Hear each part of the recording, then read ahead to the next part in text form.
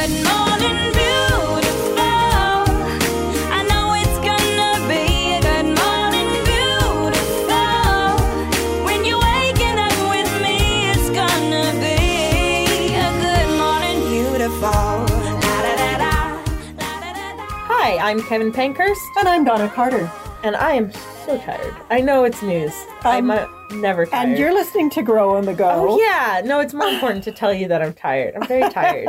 Have I said I'm tired yet? I'm sorry you're tired. You haven't said it for a while, so that's progress. Yeah. But now you're in a show. I'm in a show. That's not so much why I'm tired, but I've been interviewing people. Like job interviews, and that's a lot of peopling. That's so much peopling, and you have to be on, and you have to actively try to get people's best and also the most honest responses to things out of people. It's such a chess game. So to be clear, you're not interviewing people like for our show. You're interviewing for jobs. For jobs at Pod where at my job, my big kid job. Right. Yeah. Okay, well, it's interesting you made that lovely segue for me because we're going to be talking about every Christian's job description. You know what's funny? I can see your notes. Oh, your computer is singing. That's fun. Isn't that special? Yeah, how nice. I can see your notes, and I didn't even catch on to that. I mean, I am a genius, and I did that on purpose. Your computer's still singing. It's your husband who's singing to us. Yes. That's nice. He's messaging me. Okay, great. Yeah. Anyway, because it's your anniversary today. Yeah, happy anniversary to me. Yeah. Your computer's singing to me. It's really it's a weird day. It should be so much more exciting, but it's kind of just like, woo, 4 years of marriage in a long distance marriage. Maybe, yeah. How about here? There's got to be a mute button. Well, yeah, but then is it going to hear us? That's mute. Yeah. Yeah, you got it. Yeah. What going to hear us? What do you think is happening? I don't know. Okay, so I muted your computer. That's not going to affect how we're recording. No, because we're not recording on your computer. That's true. Yeah. Explain it to me. I'm not trying to be condescending. No, it wouldn't matter if you were, because I'm always confused about technology. Yeah, no, great. Anyway, technology isn't really the major part of my job, thankfully. No, it's trying to bring us back. No, it's not. So I often feel over my head when it comes to technology.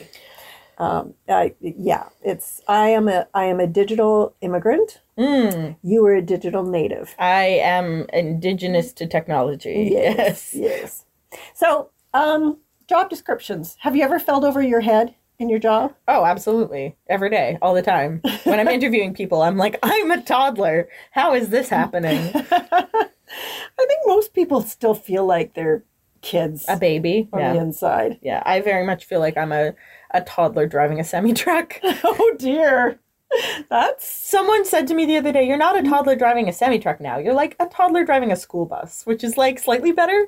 Oh, yeah, it's just full of vulnerable children. It could be an empty school bus. Okay. It's smaller. Okay. Anyway. All right. Well, so is there something in your job description that is terrifying?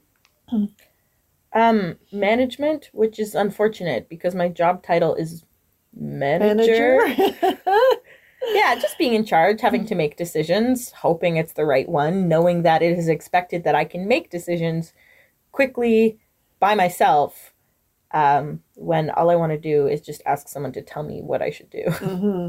Yeah. I have had some jobs where there were things in my job description that were very frightening to me. And, you just feel, like you say, like a toddler, like, how did I get in charge of this? Yeah, who did I trick to get here? Yeah, like I had pretty ginormous budgets when I was running my interior design business. You'd have like hundreds of thousands of dollars to work with, and it's like, really? Someone's trusting me to do this? And you were in your early 20s to 30s when you were doing that, right? Oh, I did it till I was 45. Did you? Yeah. Wow. I don't until remember my anything. first book was released. That's when it became apparent that there is not time to do both these things. Sure, you remember. Do you remember bringing a set of blueprints into a meeting? Yeah, I remember being like 5, though.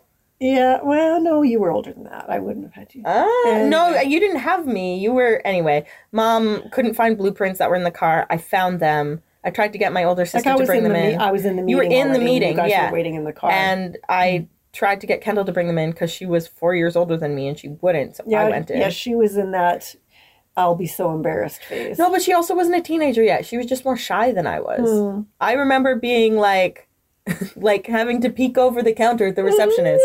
Really? Yes. Anyway. I was a child. There were some kind of important decisions I had to make. Things could have fallen down. That would have been bad. Yeah, like you like buildings. Like structure. Yeah, because you were allowed to say like, "Meh, we don't need this wall." Yeah, well, what people don't understand is there's a difference between interior decorators who are about finishes. Yeah. And interior designers who have some more architectural type training. Anyway, that's neither here nor there. I think it's pretty natural to think of ourselves as insignificant or, incapable or toddlers, as you have wisely said. That's a good word picture.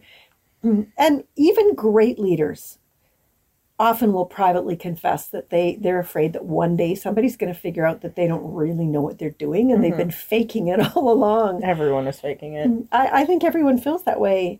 And the thing is, Jesus is the one person we can't fool, right? He created us.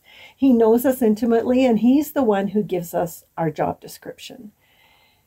When he walked on the earth, he presented one general overarching mission for those who followed him, and in future generations who would follow him. And that overarching mission came in two forms, a command and a commission. And today I want us to talk about the command. Why don't you read it where it's recorded in Matthew 22:37-40. Okay. Jesus replied, "You must love the Lord your God with all your heart, all your soul, and all your mind. This is the first and greatest commandment. A second is equally important. Love your neighbor as yourself. All the other commandments and all the demands of the prophets are based on these two commandments." So that's a pretty tall order, right? Yeah. I mean, but when I'm explaining my faith to people who are unsaved or unchurched or whatever, that's usually kind of what I boil it down to. Jesus said it comes down to two things. Love God, love people. Everything else in the book is based on those things. It's true. Like, really, that is a summary of all of the commandments. Yeah, that's it. That's the belief system. That's the faith. Yeah. And we can get more insight into exactly what that means, love God, love people, by paging over to Luke chapter 10. One day when Jesus was teaching in a public place, a lawyer, in other words, an expert in Jewish law, stands up and confronts Jesus. He's trying to entrap Jesus into saying something incriminating. And he asks, "What must I do to inherit eternal life?" Right question, wrong motive. Jesus asks the lawyer what the law says and how he interprets it. And he recites the great commandment. Why don't you read that? The man answered, "You must love the Lord your God with all your heart, all your soul, all your strength, and all your mind, and love your neighbor as yourself." "Right," Jesus told him. "Do this and you will live." So that's interesting. You kind of wonder, well, what about grace? Like, why doesn't Jesus just say, "Believe in me, put your eternal hope in me, and you will inherit eternal life"? He doesn't say that because he sees the guy's heart. Yeah. He knows his motives. Yeah. He knows about the spiritual pride that's blinding him to his own need. And the reality is we have to confront the bad news about our own spiritual condition before we're willing to hear the good news, right, that Jesus offers. Yeah. And the man wanted to justify his actions, and so he asked Jesus, "Who is my neighbor?" Just like a lawyer, to look for a loophole. Apparently, he believed he passed the first test without any question. Of course, he loved God with every fiber of his being all the time. And by his own definition of the word neighbor, he was okay with the second part too. Perfect love, 24/7. But Jesus discerns his motive and his pride. And he knew his mind was not open to redefine what he considered a neighbor, who he had to love. Well, and I think love was at the time, for a lot of people, particularly a lot of the like Jewish officials, there was a misconstrual, which I'm not sure is a word, of Misconstrudel. yeah, misconstrudal. That's me. Hello, it's me, misconstrudal. They would mistake obedience or like adherence, compliance as love. And it was more about rules than relationship. And to be fair, I'm pretty sure before the new covenant, before Jesus died on the cross, it was less relational and more like there was more distance between God. Because God called Abraham his friend. True, that's true. He, he let Moses see the back of him as he went by. He said that David was a man after his own heart. Yeah. So there was certainly intimacy there with individuals, maybe not everybody. Yeah. So you're really talking about the way people love God, and what I'm focusing on here is the way these Jewish officials love people. Yeah. They generally only loved certain people, like the ones they agreed with. The acceptable people, the palatable people. Yes. Even though the Torah, which they studied, defended, and supposedly loved, instructs people to love strangers. 52 times, in fact. There's instruction in the Jewish law on how to treat everybody from an Edomite to an ox. It's literally an ox, and it demands kindness and compassion to all. Knowing this, Jesus tells the story of the Good Samaritan to open their minds and ours to the kind of indiscriminate loving he wants from us. There were few people Jews could imagine expressing to or accepting love from less than the Samaritans. They felt superior to Samaritans in every way. And were Samaritans, that was just an ethnicity? Was there a religion tied to that? Yeah, so remember we talked last time we recorded about the fact that the Samaritans were Jewish people who had intermarried with Canaanite people. Yeah. And so they had a form of Judaism, but it was kind of... Judaism light. Well, I wouldn't say... I would say it was corrupted. Okay, sure. Not that the Judaism that the Jews were practicing was in its perfect, purest form. Totally corrupted in many ways. Yeah. So he tells the story of the Good Samaritan. And in the story, the cool thing is it's a Jewish man who's injured and two Jewish men pass by and don't help him. It's a Samaritan that would have been hated by the Jewish people that stopped and helped at great personal expense. So I think any honest soul knows. Oh, first of all, let me just say that after telling the story, Jesus says to the people listening, go and do likewise. Like, do what this Samaritan dude did. And I'm sure people were thinking, seriously? I mean, any honest soul knows that they can't possibly fulfill the law of love, to love our neighbor, meaning everyone, as we love ourselves. We can't do that on our own steam. We're talking about phenomenal selflessness here. Huge inconvenience, not to mention potential self-endangerment. I mean, the Samaritan had no way of knowing that whoever attacked the Jewish man wasn't still hiding in the ditch. I've actually walked this route from Jerusalem to Jericho, and it's a twisty... It's a pretty treacherous trail. Yeah, well, and it was notorious for it was that, notorious, yes. That's exactly right. So, anyone who is being honest, I think... Oh, let me also say that not only was there inconvenience and potential endangerment, there was a major outlay of cash and time. Yeah. Anyone who's being honest realizes that we can only begin to get it right, this business of loving our neighbors, by the power of Christ at work in us. Jesus knows this. And he wanted the lawyer, and he wants us to have the humility to realize that we need his life, his love, his power in us, if we have any hope of loving God and loving people the way he wants us to. And Jesus' telling of the story was, in one sense, a refusal to define the kind of person we need to love. It was a creative way of communicating this. Your neighbor is the person you love and serve.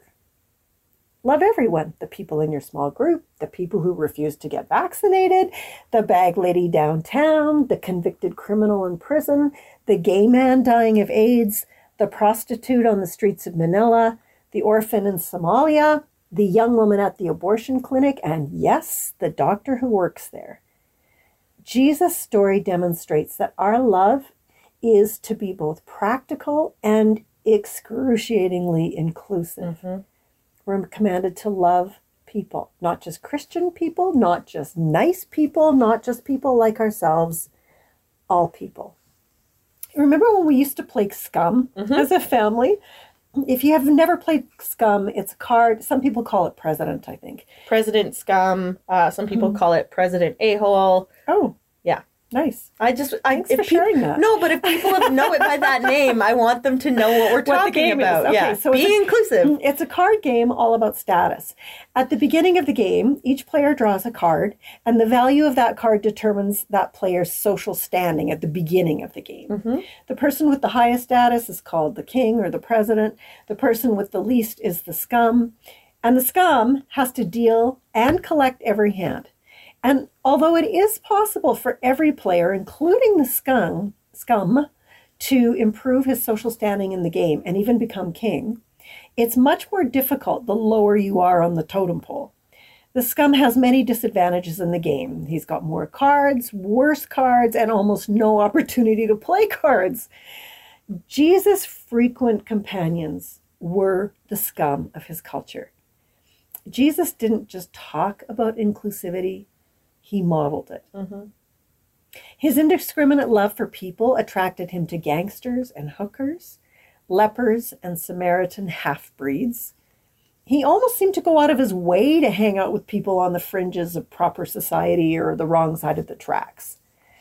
Remember, Jesus took the scenic route to Galilee in order to have a conversation with a Samaritan woman. He invited himself to dinner at the home of a white-collar crook who worked at the first century Roman equivalent of the IRS, or the Canada Revenue Agency. He accepted the adoring touch of a prostitute, and he offered the accepting touch to a leper. Now, lepers, let's talk about lepers, because they were seen as particularly heinous in that first century culture. Leprosy was thought to be a result of or a punishment for sin. And I believe there is some biblical precedence for that. Not necessarily every time, but well, let me continue. Okay, yeah, unpack that. Maybe it'll get clear, and if it doesn't, then we'll talk about it. Okay. It was a disease that was considered so horrible, it was often used as a metaphor for sin. In fact, if you suffered from leprosy, you didn't go to a doctor to have your condition assessed. You went to a priest. Mm. And a lot of that, it wasn't just one disease. There were a lot of different contagious skin conditions that were referred to as leprosy in the first century. And so lepers were banished to live their lives outside the city. Basically, they lived on the city dump. They were deprived of their livelihood and their families, robbed of their dignity and reduced to begging for food. And it was considered totally acceptable by some to throw rocks to shoo lepers away. They were literally the bottom layer of pond scum. I've heard it said that the sufferers of HIV and AIDS are the lepers of today. I'd say the lepers of 20 years ago. Yeah, it's not so much a thing now. We know a lot more about HIV, and full-blown AIDS is not super common at this point. Right, yeah. Right. And there are some ways that I think that this is true. Maybe not now, but it certainly has been in the past. Certainly there was early on a lot of fear connected with the virus because it had taken so many lives. And many Christians expressed a similar link between the disease and sin. But I think, if we're to call a spade, I think what really repels so many in the evangelical community isn't HIV or even AIDS. It's homosexuals. It's the people that they blamed for the disease. Yeah, and It spread quickly through that community, but it is not. They did not make the disease. It does not only affect right. gay men. Right. Yeah. It can be passed from mother to child and all kinds of other things. It can be passed through sharing needles or even like using the same like bill to snort cocaine. Well, and so much more is known now, but in the early stages, just like the early stages of COVID, fear, everybody was out disinfecting their mail and their groceries and there's still some validity to that, but anyway. Yeah, we digress. What a shock that we would do that. I think many Christians do have a particular hatred for this group of people and this particular sin. Somehow, to us, it seems worse than the sins that we struggle with. And that judging grudge can really create a them-us mentality, which becomes a wide canyon that prevents us from reaching them, loving them, and serving them. Someone once said something I've never been able to forget. We only love Jesus as much as the person we love the least. That actually has a biblical basis, and I'm not going to get into it today because we just don't have time, but I think it's true. And Jesus said that when we meet the needs of, quote, the least of these, unquote, we're doing it for him. When we refuse to love and serve gays or Arabs or Goths or any group of people, we're painting Jesus with the same brush. Scripture tells us we express our love for Jesus by obeying him. He said in John 14:15, if you love me, obey my commandments. So how can we deliberately disobey the law of love, neighbor love, and claim to be Christians? I mean, we may have bigger problems than prejudice or disobedience. We may be fooling ourselves into even thinking that we are Christians. The second problem associated with the rift between ourselves and any group we see as other is that we alienate ourselves from a population of people who, like all of us, need the grace and the power of God in their lives.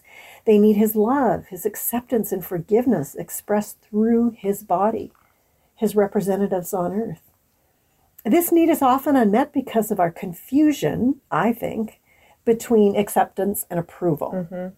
We tend to think that in order to express our disapproval of a certain lifestyle or belief system, we have to withhold acceptance. And that certainly isn't how Jesus engaged people.